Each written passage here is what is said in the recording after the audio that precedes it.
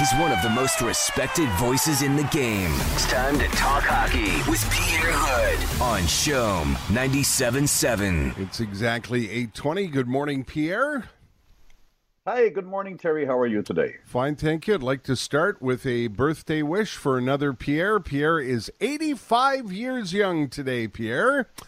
And fantastic. Dad, it's this comes from his daughter Paula. Dad is a huge fan, loves to listen to Shome, and loves to listen to you and Pierre discuss his beloved Habs. Well, Pierre, have a great birthday today. Fantastic, and I'm glad to hear you're doing fine. And you know what? I will probably extend the birthday wishes from Paul Sr., who's going to turn 95 in a couple of weeks. So. Oh, fantastic! So we do have some older people around that are healthy, and they're doing fine, and it's just great news. And speaking of that, I had the unbelievable privilege yesterday. I had about a 20-minute phone conversation with the great Dick Irvin yesterday. Oh, and how is Dick doing? He is doing terrific, and I telling you, I can't tell you, Pierre. You'll understand this because you and I talk about this all the time. When I was a kid, Dick Irvin was on the TV with Danny Gallivan every Saturday night, and the fact that I was chatting with Dick Irvin yesterday was very, very exciting for me. Oh, so, it is. Every time I bumped into Dick, mostly on Saturdays. Yes. For all those years. We had such a great rapport. First of all, my dad was a big fan of his radio show. You remember the Big Band show? The Big Band, yeah, on CJD, yeah. So my dad was a big fan of Dick, not only for hockey, because of his knowledge for big band music. As you know, my father is still playing the saxophone. Yes, sir. And he's got all those sheets at home. So there was a bond right there. And then we got to work side by side. And boy, I loved our chats with Dick. We were talking a lot of time about politics and about history. And he knew how much I was a passionate observer of the JFK assassination and the JFK era and all his life.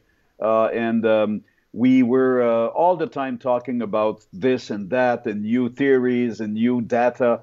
It was you bring back so many great memories this morning. Thank you very much, Terry. Yeah. Well, he just he's in good spirits and good health, and he has a conversation. Get a load of this, Pierre. I thought you'd appreciate this. He has a conversation every couple of weeks with Scotty Bowman. Oh well, This must go on for 3-4 hours. Well, yeah, Scott. And can you imagine listening to that conversation, Dick Irvin and Scotty Bowman? How about that? I can imagine. Yeah. And whenever we do a game in Tampa, Scotty shows up most of the time on the press box. And I'll tell you what, he's just as verbal as he was all the time. He's such a passionate hockey man. Yeah, no kidding. And Dick is the same. So, wow, it's fantastic stuff this morning. Well, I know how you appreciate the history of the game. I thought you'd appreciate that. So let's talk about tonight's game. You're in Ottawa. As you point out, the team is would like to create some momentum on the performance that they had against the Oilers on Tuesday. And they've got quite a demanding schedule coming up. And as somebody pointed out yesterday to me, damn if the Canadians don't have so much trouble with these Senators, Pierre. They do have a lot of trouble this year with the Senators. I think that the Senators and their DJ Smith, their coach, have found a way to spoil things a little bit for the Habs. So that's why I was telling you in my scenario I sent you last night was that you want to make sense to the domination you showed against Edmonton 2 nights ago, because it's all gone now. You've got to redo the same. You've got to rewrite the same page, rewrite the same book, and the Senators won't go down easy. They are 3-0-3 the last 6, and I understand, Terry, that those losses in overtime are tough to evaluate this year, especially this year within the division. It's still no regulation time losses the last 6 games. And I'll tell you what, they make all their opponents sweat, and they will deliver the same tonight, I'm sure, against the Habs. Of course, the goaltending situation over there is so sad. I mean, there is so many injuries, and it's a team that is really struggling in its rebuilding process. But they're 8-6-4 at home, Terry. That's no rising. This is no laughing matter. Yep. So I guess Dominique Ducharme knows what's ahead. I guess the players know what's ahead. It's an optional skate this morning, which is a wise thing to do. You want to have all the energy left tonight to play against a very, very tough team to play against, the Senators. Do you think Frolic stays in the lineup? That's a good question. I think that the lineup will probably remain the same because the bad news is, short term at least, that Tyler Toffoli is not ready to come back. So if he's not ready to come back, and Eric Stahl is not available yet because of the 7-day quarantine and his place on the protocol, so I guess that you should, and you know what, you deserve to see the same lineup tonight because they all played well, and Mihail Frolik, as much as he didn't, his name doesn't show on the score sheet the other night, I think he played very well. I think he brought a lot of energy. He's so eager to play the game. I think it's added value that he will be in the lineup tonight. And boy, did he handle that whole taxi squad thing with such great professionalism, and he was ready to play when called. Yeah, and you know what? He was so he was so cool, so generous in his interview that we've done before the game on Tuesday, and it's genuine. You know, he accepted his fate. He knew the reality when he came on board. But hats off to the leaders of the team that make those players feel welcome and they feel important in the system.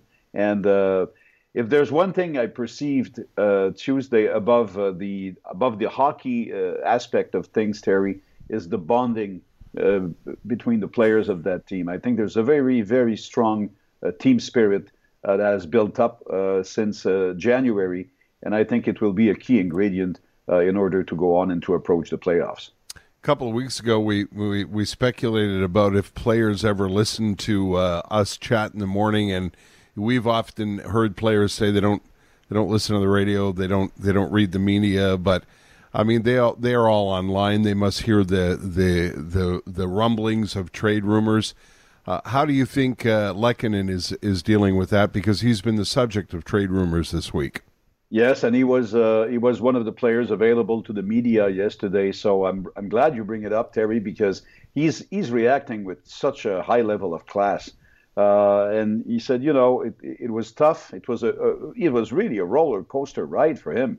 I mean, he was left out of the lineup by Claude Julien, and then he was brought back, and then Dominique Ducharme did the same thing, and then he was brought back. And that's tough on confidence. You know, if you're a superstar player, you don't have to worry about those things unless you play for John Tortorella. But right. that's another story. Yeah. So, but my point is, you don't have to worry about those things. When you're a fourth liner or a third liner at best, well, you do have to worry about those things, especially with the taxi squad factor this year. So he was so classy all the time. He worked hard in practice, and I guess that's the Frolic effect. You know, they work so hard it becomes contagious that you have to show 110% every time you have a crack at it or in practices, and then the click comes, like we've seen the other night.